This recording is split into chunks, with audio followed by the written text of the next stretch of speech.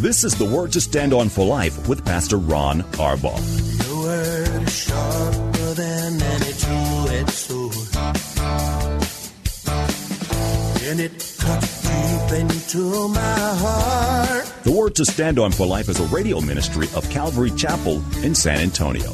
A live call-in show here to help you answer your questions about the Bible and how to apply the Word to your daily life. For more information on Calvary Chapel, visit our website, calvarysa.com.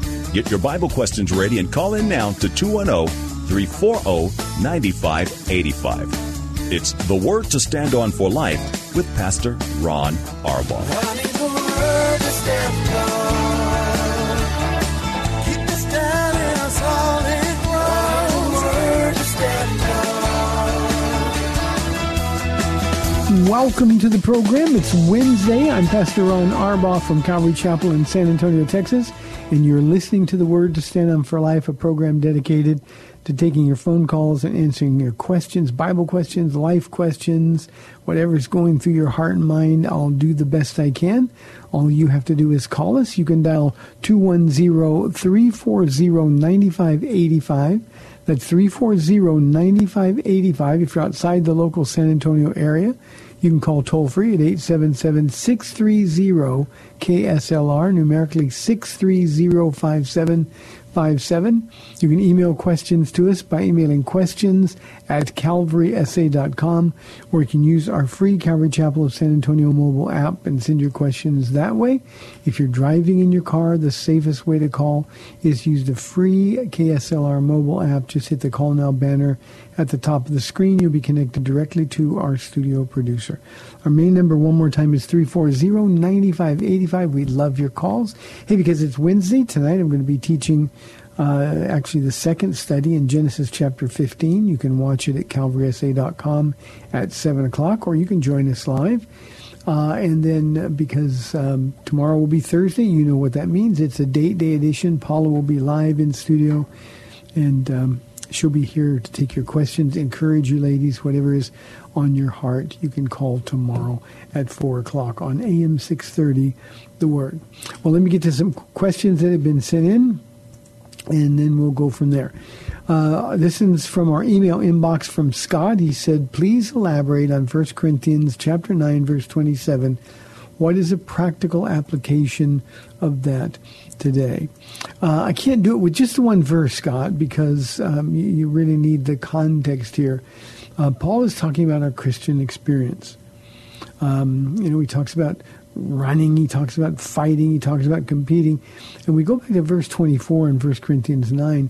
And by the way, I'm going to be teaching in 1 Corinthians. I'm going to do 2 Timothy starting this week. And then when we get done with 2 Timothy on Sundays, I'm going to be doing 1 Corinthians. I love teaching this book. Paul says, do you not know that in a race all the runners run, but only one gets the prize? Run in such a way to get the prize. Everyone who competes in the games goes into strict training. They do it to get a crown that will not last, but we do it to get a crown that will last forever. Therefore, and here's the application, Scott, then and now. Paul speaking in the first person, therefore, I do not run like a man running aimlessly. I do not fight like a man beating the air.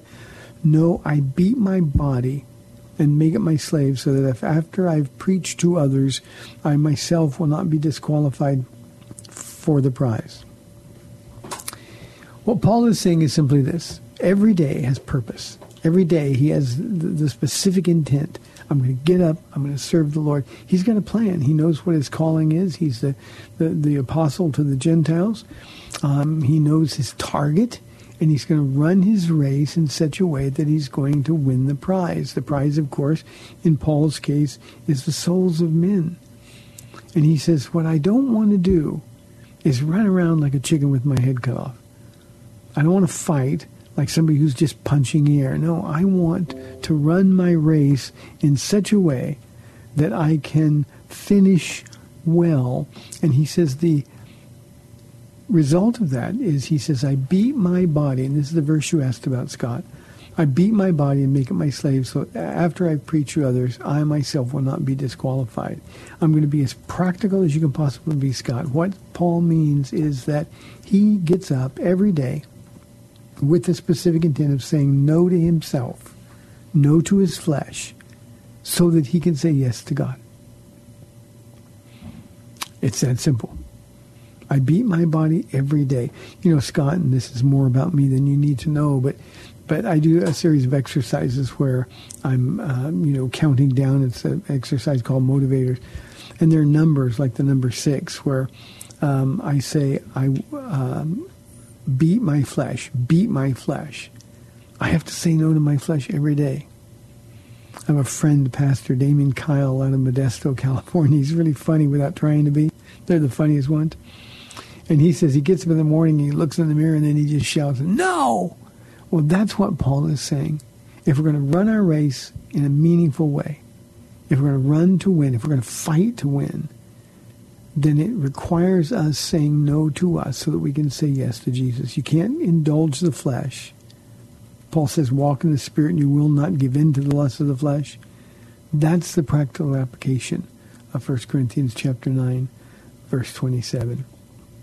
Thank you for the question, Scott. You always ask good ones. Let me go to Lucy on line 1 from San Antonio. Lucy, thanks for calling. You're on the air. Hi, Pastor Ron. How are you doing today? Lucy, I'm well. How are you? I'm doing good.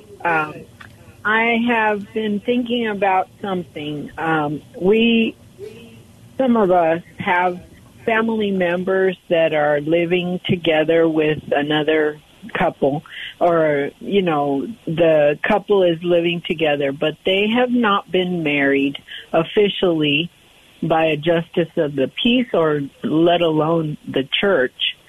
And they say, well, we're not living in sin. We are married by what's common law marriage. And how do I respond to that? Because, of course, they need Jesus in their life to be living out of sin. And if they're not, how can I respond to that question of, well, we're living according to the law, if it's common law, because that's what is acceptable these days. But I personally don't agree with it. Yeah, Lucy, not only are they not living by the law, they're living by the law of the flesh, the law of mankind. I got a couple of things. I've had a lot of people say that to me. And I ask them, do you know that common law was designed to protect the woman from an unfaithful man, a man who wanted to use her and abuse her and then go away and do it again with somebody else? A common law marriage was a tool of the law to make sure that a woman wouldn't be left all alone by children. That's the genesis of it, and it's that simple. So I always ask the question, so why is it you don't want to get married? And they never have a good answer. Well, it's just a piece of paper, and I tell the wife or the woman in the relationship that if he treats a marriage license now like just a piece of paper, he's going to treat it the same way, like just a piece of paper, even if you were to get married. And I ask him, what about the commitment are you afraid of? And there's usually bunches of reasons that they have, but they're all carnal and they're no good. Now, here's the real problem, Lucy. And when I engage them in that conversation, because I want to tell them, I want to give them the opportunity to share Jesus with them. Now, I know anybody, because I know you, Lucy, I know that anybody who knows you is going to hear about Jesus. But here's what they got to understand. You can go to Galatians chapter 5 or 1 Corinthians chapter 6, and you can read to them that fornicators will not inherit the kingdom of God. People who live like this will not inherit the kingdom of God. And that's what you're doing. You're fornicating because you're married. You're not married in the eyes of the law. You certainly aren't married in the eyes of God. And if you claim to love this woman, or if you claim to love this man, why would you put them in that position where you won't inherit the kingdom of God? And then I just explained to them how they need Jesus, how Jesus died for their sins. And you know the rest of the gospel, Lucy, for sure. But what I want them to do is to be honest enough to admit that they're really not born-again believers. And a lot of times when somebody will say to me, we'll go down that road, and they'll say, well, I'm a Christian. And I'll say, but Jesus said, if you love me, you will obey me. And there's a day coming where Jesus will look at you and say, why do you call me Lord and do not do what I tell you to do? And usually, Lucy, we're not going to convert people like that. But at least what we do is we plant a seed that the Holy Spirit can water. And I think we've got to understand that that's the way of the world. Paula and I, we lived together. We had all kinds of good reasons for it. But the truth is we both knew it was wrong. Then we got married. God was gracious to us. He gave us a baby. And when that first baby was coming, we just knew that we had to do it right. But you see, when Paula got saved, everything changed. And I just tell your family members that if you knew Jesus, you would love one another, you would respect one another, and you'd be obedient to God. So, Lucy, that's all I can offer. This is a matter of willful disobedience, rebellion against God. It's not rebellion against you. It's just a simple matter of they don't want to stop sleeping together. They don't want to stop having sex. They want the benefits of marriage without the commitment of marriage. And our only responsibility is to let them know that that's not the way of God at all. And if you live like this, you're going to be one of those people that Jesus says, depart from me, for I never knew you. And that's the real tragedy, Lucy, is people don't realize that, well, we're a modern couple. We believe this or we believe that. Yeah, but God is not. He's the Ancient of Days. God doesn't worry about modern. God doesn't worry about changing morals. God says, here's my law. Do it. So, Lucy, thanks, and I know you're praying for him as well.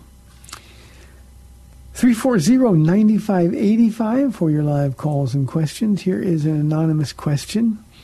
Pastor Ron, what are your thoughts about the new church lockdown orders spreading throughout the country?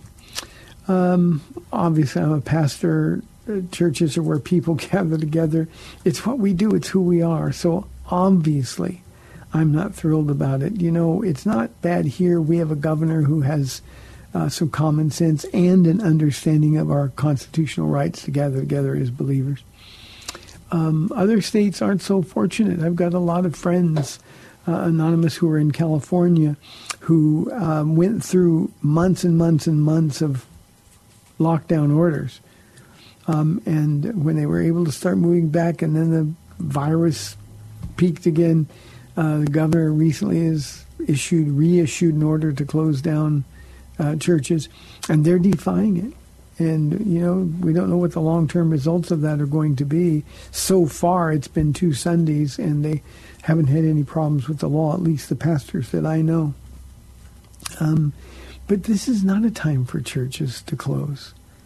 You know, when you close the doors of the churches, for a lot of people, you're closing the doors of hope. One of the things that people don't understand, you know, it's the world that doesn't know Christ, and marginal Christians as well. And when I say that, there are lukewarm Christians. They don't understand the value of church. It's not a part of who they are.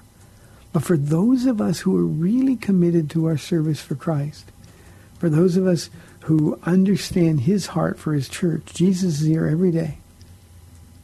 When the church is open, Jesus is in the midst of his people. And we understand that to have fellowship with Christ, we need to be here at church. Now, we've got all kinds of modern ways of listening to Bible studies and even listening to online worship, but it's not the same as being here. And what people who have a marginal view of church don't understand is that being isolated is not a good thing. It's not a healthy thing. I'm a pastor. I've got people contacting me all the time, saying things like, Pastor, I haven't been doing very well in isolation. Instead of drawing closer to the Lord, I've fallen away from God. That's who we are. That's our human condition. And that's why the fellowship of the saints, the gathering together of the saints, is so vital. Iron sharpening iron. It's the Word of God being taught and the Holy Spirit working on hearts. I can almost for sure say that when somebody's listening to a message online, they're not giving it the same level of attention as they are when they're here in person, and the Holy Spirit is working through His Word. So when we are closing the doors of churches, we're doing a disservice to the saved and the unsaved alike. We've got to be there for the people. And I think churches not only ought to be open, we're commanded to assemble together. So Anonymous, that's the best I can do with that. It is a tragedy what's happening in this country. We're getting to that place, as you may know, we have a free school here at Calvary Chapel of San Antonio. This isn't at all tuition driven, but the kids need to be back in school. Again, we live in a state where our governor and our attorney general has given us permission to begin school, in-person school again. The public schools aren't going to do that. They're going to be distance learning. They're going to be in a situation where there's no real learning going on. And here at Calvary Christian Academy, the kids need to be back together. They need to be back in school. We've got chapel every day. We've got people praying every day. Now, we're going to observe all the social distancing laws and all of that, but they need to be here. And believe me, the kids want to be here. Well, in the same way, the people who are out of church for a long time, they're the ones that tell me how much they need to be here. We've got people that are sick. We don't want them to be here. You know, we understand that there is a legitimate reason for people not to come into a crowded room. When we talk to people, I said, look, I have to be here. I don't mean sick with the virus, but I mean physically they're compromised. They're in a dangerous category of people and for whom this virus could be deadly. And yet they've made an adult choice of their own free will. No, I have to be at church. They understand what's happening when they're away from the people of God, the house of God. It's really, really important. Anonymous, one more thought here I just had. You know, the thing that bothers me the most about the lockdown order spreading through the country is there's a big push. It's probably a couple of weeks now where governors and people have been really pushing it. If you go to church, small groups or not, we're not going to let you sing because it's easier to spread this virus when people are singing. And they've actually convinced some pastors to stop worshiping God in song. How can we who are believers do that? I mean, if somebody comes to your door and says, look, you might get sick if you worship God, what are you going to say? A Christian is going to say, well, then I get sick worshiping God. But as for me, I cannot stop worshiping my Jesus. So, Anonymous, I hope that is what you were getting at. 340-9585. Here's a question from Jack. He said, what do you think about churches that refuse... Oh, here's another similar question. I didn't see them together. What do you think about the churches that refuse to close during the life-threatening pandemic? It infuriates me. Jack, I'm sorry it infuriates you. I think there's some things in your life you really need to consider. What could possibly infuriate you about people getting together to worship their God, to practice their faith? I think churches that close are violating the Word of God. It's that simple. Now, I realize, again, I want to repeat this, that there are legitimate reasons people shouldn't be in church during a pandemic like this one. But for the rest of us, are we going to give in to fear? Are we going to be influenced by people like you, Jack, who want to determine how other people ought to live their lives? What if I was to say to you, Jack, I can't believe that you're drinking water. We're at stage 1 water restrictions. And I can't believe that you're drinking water. You'd say, well, I'm drinking water because it's life. How much more the house of God? What you got to realize, Jack, is just because the church and fellowship with believers isn't important to you, it's as important as water is for survival to those of us who are in Christ. So chill out a little bit. Give people some space. They're going to make adult decisions just like you're making a decision of your own free will. And the rest of us, we need to have the ability to make our own choices. Considerate choices, considering the cost. Truth is, I wouldn't know how to live my life without the body of Christ. Wouldn't want to live my life without the body of Christ. So, I said earlier, my friends in California, they're defying the orders. After complying with them initially, when this all started back at the end of February and March. But the truth of the matter is, they're doing what they believe God wants them to do. That's really, really important. So, Jack, consider other people's perspective, a perspective that's not motivated by fear. David says, how can I respond to someone who says they were born gay? David, this is obviously something that we deal with a lot in the world that we live in now. You'll ask somebody who's gay, well, when did you know you were gay? Well, I've always known it. I was born this way from my earliest memories. Well, nobody's born gay. Now, we live in a fallen world, and we all have a sin nature. And the effects of this fallen world on our sin nature is to pervert the plan of God for our sexuality. I understand and deal with often same-sex attraction. But just like I told Lucy when she called a few minutes ago, that when somebody is living together heterosexually, they're living together, they're having sex, they're not married, we're going to tell them that people who live this way aren't going to inherit the kingdom of God. The same thing is true of somebody who's same-sex attracted. You cannot be physically sexual with someone you're not married to and expect to go to heaven. And I would tell a heterosexual the same thing I'm going to say to you, David, about this person who says, well, I was born gay.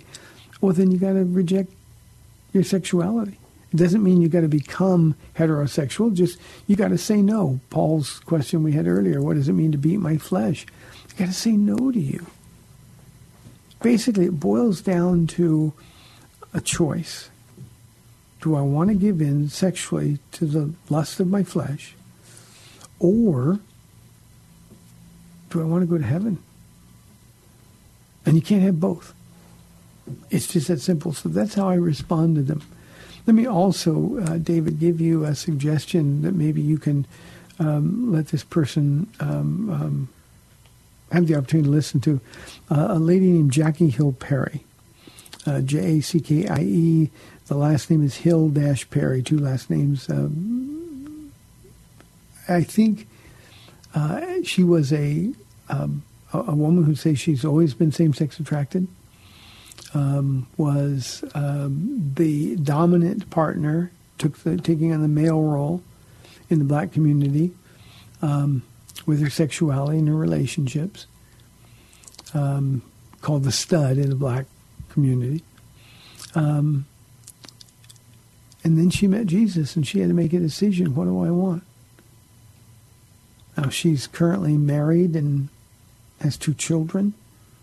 She is a powerful advocate, a reasonable advocate for saying no to yourself so that you can say yes to God. She has a very, very valuable internet ministry. She also appears in public and places. But this is a woman whose life was completely changed by God. Again, remember, the goal is not to make somebody who is homosexual heterosexual. The goal is to get them to understand that you can't have this and go to heaven, and you have to make that choice while you're alive in this world. And if you willfully reject God, who is the creator of sexuality, you willfully reject him, then the only response is to accept the fact that you're going to hell. Not because you're homosexual, but because you're in your sins. tough message. People aren't going to like you. You will be attacked. But at the same time, David, you love people. You got to tell them the truth in love. So, David, I hope that answers your question. We're coming up to the end of the first half hour of our program. We'd love to have your calls, 340-9585 or toll-free 877-630-KSLR. We've got 30 minutes left in our show today. We'd love your live calls. This is The Word to Stand On for Life. I'm Pastor Ron Arbaugh from the Calvary Chapel in San Antonio, Texas. We'll be back in 2 minutes. If you have questions about the Bible, you can send them to Pastor Ron and he'll answer them on the air or reply directly to you. Email your questions to PastorRonKSLR@gmail.com. That's PastorRonKSLR@gmail.com. I need the word to stand on. Keep us down in a solid ground. Word to stand on. Welcome back to the Word to Stand On for Life. We're taking your calls at 340-9585 or toll-free 877-630-KSLR. Now, here's Pastor Ron Arbaugh. Welcome back to the show. We have 30 minutes, so you better call quickly. Here's our first question from our email inbox from Kirby. How applicable is Proverbs chapter 1, verses 20 through 33 to what's going on with our nation today? I'm not going to read the whole proverb. I'll just sort of highlight it. But one of the things that we ought to do regularly is go into the treasure of wisdom that Proverbs is. It was written by the smartest man who's ever lived. I mean, you can take the Einsteins and the Stephen Hawkings and the Carl Sagans, and Solomon was wiser than anyone before him or anyone since. Verse 20 says, out in the open, wisdom calls aloud. She raises her voice in the public square. Wisdom is God speaking to us. On the top of the wall, she cries out. At the city gate, she makes her speech. And here's the wisdom. How long will you who are simple love your simple ways? How long will you mockers delight in mockery and fools hate knowledge? Repent at my rebuke. Now, I don't have to go any further in this proverb than that. You want wisdom, repent. Listen for the word of God. Let him speak to your heart. He will convict your conscience. That's the Holy Spirit's job of sin and of righteousness and judgment. And there's so much going on in this world now that has lost all meaning. All you have to do is find the answer in the Word. You know, I often say on this program that the answer to any question, every question that you'll ever have, is found in the Word of God, either specifically or in principle. Proverbs has the answers to those questions, if not specifically, always in principle. Repent at my rebuke. When you hear the voice of God speaking to your heart, what you're doing is wrong. Stop. Don't continue to mock God in sin. If you turn to him, he'll turn to you. If you seek him, you'll be found by him. But this is the whole thing. Listen to this. I'll read one more verse, verse 24 in that proverb. He said, but since you refuse to listen when I call, and no one pays attention when I stretch out my hand, since you disregard all my advice and do not accept my rebuke, I will in turn laugh when disaster strikes you. I will mock when calamity overtakes you. Now, this isn't God mocking. This is wisdom mocking. You know, in human terms, we would say it like this, you know, I told you so.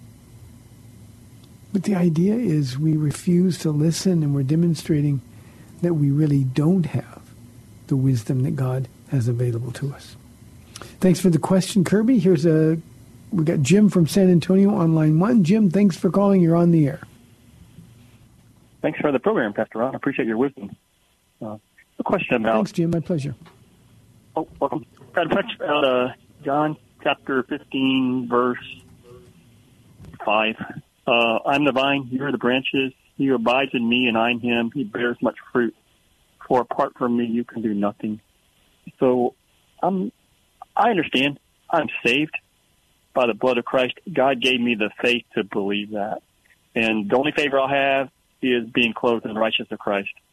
God gave me the faith to believe that. So I know in my head that's true, that apart from him I can't do anything.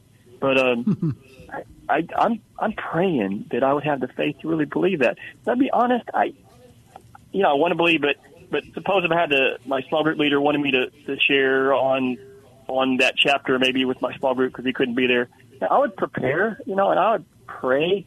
But I'll be honest with you, I probably wouldn't think I'm really desperate to get help from the Lord in order to make a difference, and for me to finish that study, and when God sets fire to it, it would not burn up and be wood, hay, and stubble. So I'm just looking at that. I wonder if you could give me any ideas of, obstacles to that. I know my pride is getting in the way, and that, I really believe I can do it. I mean, I know I need him, but I need to do my part too, because God isn't going to have me go to that group, and I'm going to say, well, I didn't do any studying. God's just going to have to guide me, through His Spirit as I'm there. It sounds stupid, and but it's kind of maybe just wondering, where's God's part, where's my part, and I don't know if that's clear, but could you give me some thoughts on that, please? Yeah, it's perfectly clear, Jim, and I can do that because I deal with the same thing. I do Bible studies. Wednesday I do Bible study. Friday night, different books. I do 3 Bible studies typically on Sundays. And here's the thing. I know what the Bible says. And I've been doing this for a long time. I know what the Bible says. I've got all of my commentaries written. They're on my computer. I could actually not do any work at all and do a Bible study that I think would be pretty good. But here's the problem. My job, your job, Jim, when you're standing before God's people, isn't to tell them what the result of your study is. Your responsibility to God, to them, to people, is to tell them what God wants them to hear. That's the wonderful thing about the Bible. It says of itself, it's living and active. It's sharper than a double-edged sword. And we can read it, we can teach it. But remember, God has a message for the people that He loves in that Bible study. And so what I do before I get up and teach, I do it. I have a Bible study tonight. I've been speaking to the Lord about this all day. Lord, I don't want them to hear what I have studied. I don't want them to hear what I think. Lord, I want these people that you love, people that I love, I want them to hear what you have for them tonight. And so if I'm faithful, Jim, if you're faithful to do the study, to with due diligence, put in the work, you put the word in your heart, then before you get in the pulpit or before you get into the study group, you say, Lord, you bring out what you want them to hear. And see, that's what being led by the Spirit is. When I do 3 services on Sundays, Jim, it's the same notes, it's the same passage of Scripture. But Paula will tell you, because she's here every service, and she takes copious notes. Every service is different. And the reason the services are different is because there's different people. God has a different message. So as I'm opening myself up to the leading of the Spirit, then what's happening is that God is emphasizing different things. And all I have to do is be sensitive to the leading of the Spirit, and God will do that work.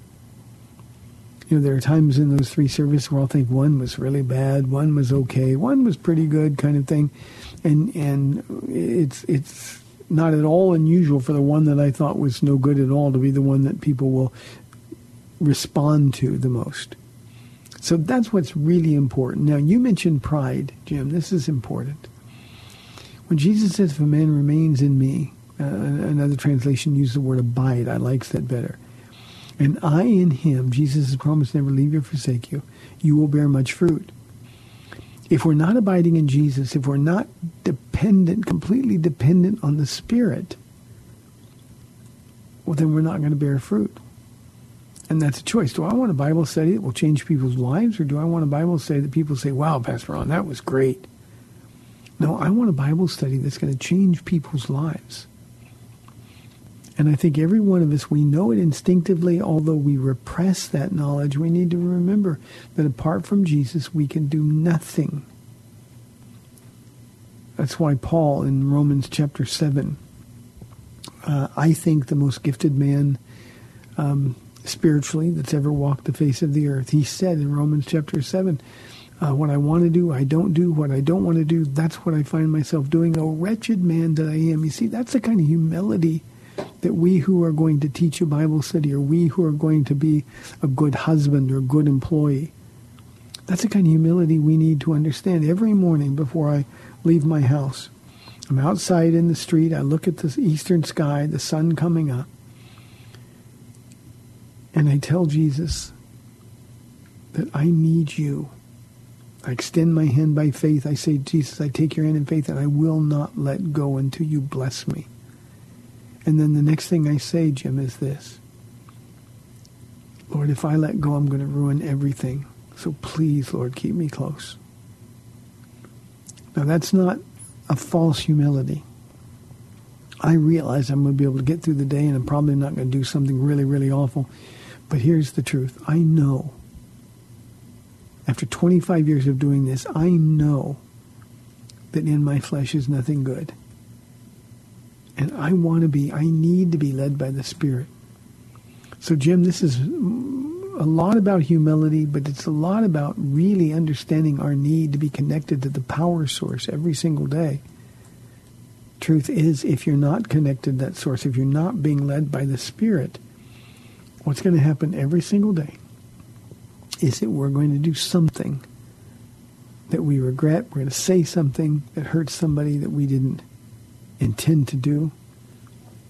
We're going to indulge our flesh. We're going to lose sight of Jesus in the process.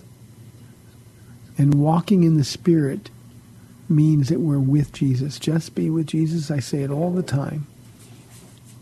That's what it means to abide in him. Be with him. Hang out. So, Jim, I hope that helps. It's a struggle every single pastor goes through, every Bible teacher.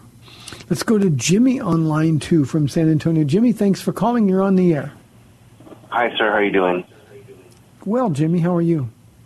Good. Martha and Tatiana are cured. Praise the Lord. Amen. Praise the Lord. Were their symptoms minor? Yeah, I think like yours. They're just minor. Yeah. Like allergies. Yep. Yeah. Oh, good. Yeah, me and Martha went walking yesterday at OP Park with the grandkids and my son. You know, good. That's our exercise. But I was going to ask you this question. Okay, the sign of the beast, right? It's in Revelations chapter 13, 16, and through 18. It says, he also forced everyone, small, great, rich, and poor, free and slave, to receive a mark on his right hand or on his forehead, so that no one could buy or sell unless he had the mark, which is name of the beast, of the number of his name. This calls for wisdom. If anyone has insight, let him calculate the number of the beast, for it is a man's number. His number is 666. Mm-hmm. So that comes after the rapture, right? Or yes, that's in the Great Tribulation. It is at the direction of the Antichrist, Jimmy, that the mark is given. And that mark has to be a permanent, like a tattoo, or it can't be just something they paint on your head, or it has to be a permanent something. So they're going to be, I think whoever's going to create this is going to be pretty sneaky about how they're going to do it. Yeah, actually, Jimmy, just the opposite is true. To buy or sell. Now, it's generally assumed, and we don't have this given to us in Scripture, but it's generally assumed that this is going to be a chip. It's going to be a cashless society. It's going to be a chip. The back of the hand to the forehead is where the skin is thin, and you can scan, and that's how you'd pay for things. That's how you'd be able to go into a store. Imagine when this pandemic started, and the lines were so long. We live right across the street from an H-E-B, Paula and I do, and we could see the lines an hour or more before the stores opened starting to form. Imagine if you couldn't even walk into that store and get any of the things that you needed. I'm talking about vital things, water, food, in our case, here, toilet paper. You couldn't get any of those things without having that chip. And people, what they're going to do is they're going to sell their soul for the ability to survive day by day. And when they take the mark of the beast, it's not going to be something that's foisted upon them. It's not going to be a surprise or a trick. They know when they take the mark that this is an irretrievable commitment of devotion to the Antichrist and to his agenda. We're blindly following men. Now think about what I just said.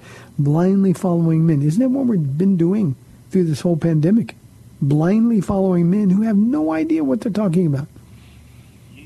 They give updates. They give statistics. The statistics are skewed. And yet we take for, like the gospel, what they say. I mean, think about, everybody's wearing masks now. It's mandated, and the push is extreme. Well, the guy who is in charge of infectious disease control in this country, Dr. Fauci, said at the beginning of this, once in February, once in March, that masks have no value. And all of a sudden now he's saying, no, you got to wear a mask, This is how we control this pandemic. My point is that if we're willing to buy that hook, line, and sinker, how much more in the Great Tribulation, when just to survive to buy food, you got to take the mark of the beast. And people are going to do it. And those who refuse the mark of the beast, they're going to end up being martyred for their faith. They will not take the mark because they know they're Christians. But Jimmy, this is not anything that's a trick. They're not surprised. I get calls about, well, the vaccine is going to be the mark of the beast. No, nobody has to worry about those things. When in the Great Tribulation, not now, but in the Great Tribulation, when people take the mark of the beast, it will be their way of saying, I belong to you. And they won't think they belong to Satan, but they will be devoted to the agenda of the Antichrist. Jimmy, thanks for calling, and I appreciate more than you know letting us know that your family is okay. Tell them we've been praying for them. God bless them. Good call. 340-9585. Here is a question from Angela. Why are the genealogies different in Matthew and Luke?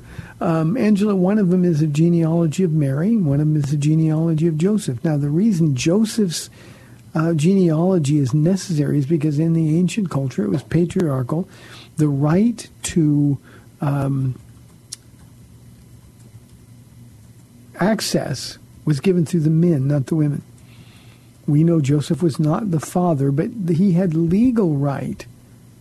And that's why the Gospels have those two. So it's that simple. One is the genealogy through Mary, the mother of God, and the other was through Joseph, who was the husband of Mary, and he needed the legal right in order to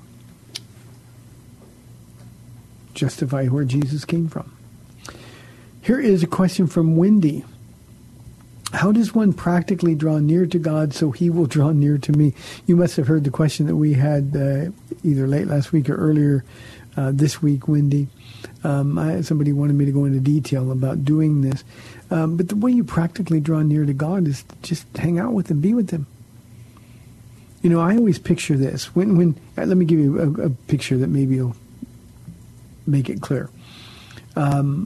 When Ronnie was born, Ronnie is our older son. When Ronnie was born, he would come into the bedroom early in the morning. He wanted to eat.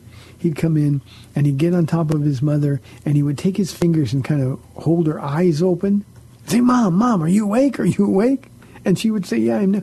Well, because he did that, he drew near to her. She always responded. Now, in that picture, the way I view it, Jesus is like Ronnie, who would come to us, say, hey, you awake, you awake. Jesus wants to come out with us. He wants to talk to us. He wants to share our lives. And all we have to do is respond. So Jesus is always there. It's not like we got to beg him to come. It's not like we got to beg him to get close. It's what he wants to do. So when we draw near to him, he's ready there to receive us, and it brings him great joy and great delight. So that's the way you do it. Wendy, when I get up, and I've said this before many times, and I'm not proud of this, I'm not a really bright, cheery person. I'm married to one of those. And she's one of those that as soon as her eye opens, it's like, praise the Lord, praise the Lord, praise the Lord. I'm not like that. I'm busy saying ouch, and I'm busy trying to stretch, and I'm busy trying to crack my knees and all those things. But I realize when I get up out of the bed, I'm just sitting on the edge of the bed, getting ready to start my day, my first response is, Jesus, help. I need you. I'm inviting him to come in and take control of my life right from the beginning. I want to beat my flesh right from the beginning. And the only way I can do that is to draw near to the Lord. I need to do it so I have his power instead of trying to do it in my own power, because I frankly don't have any power.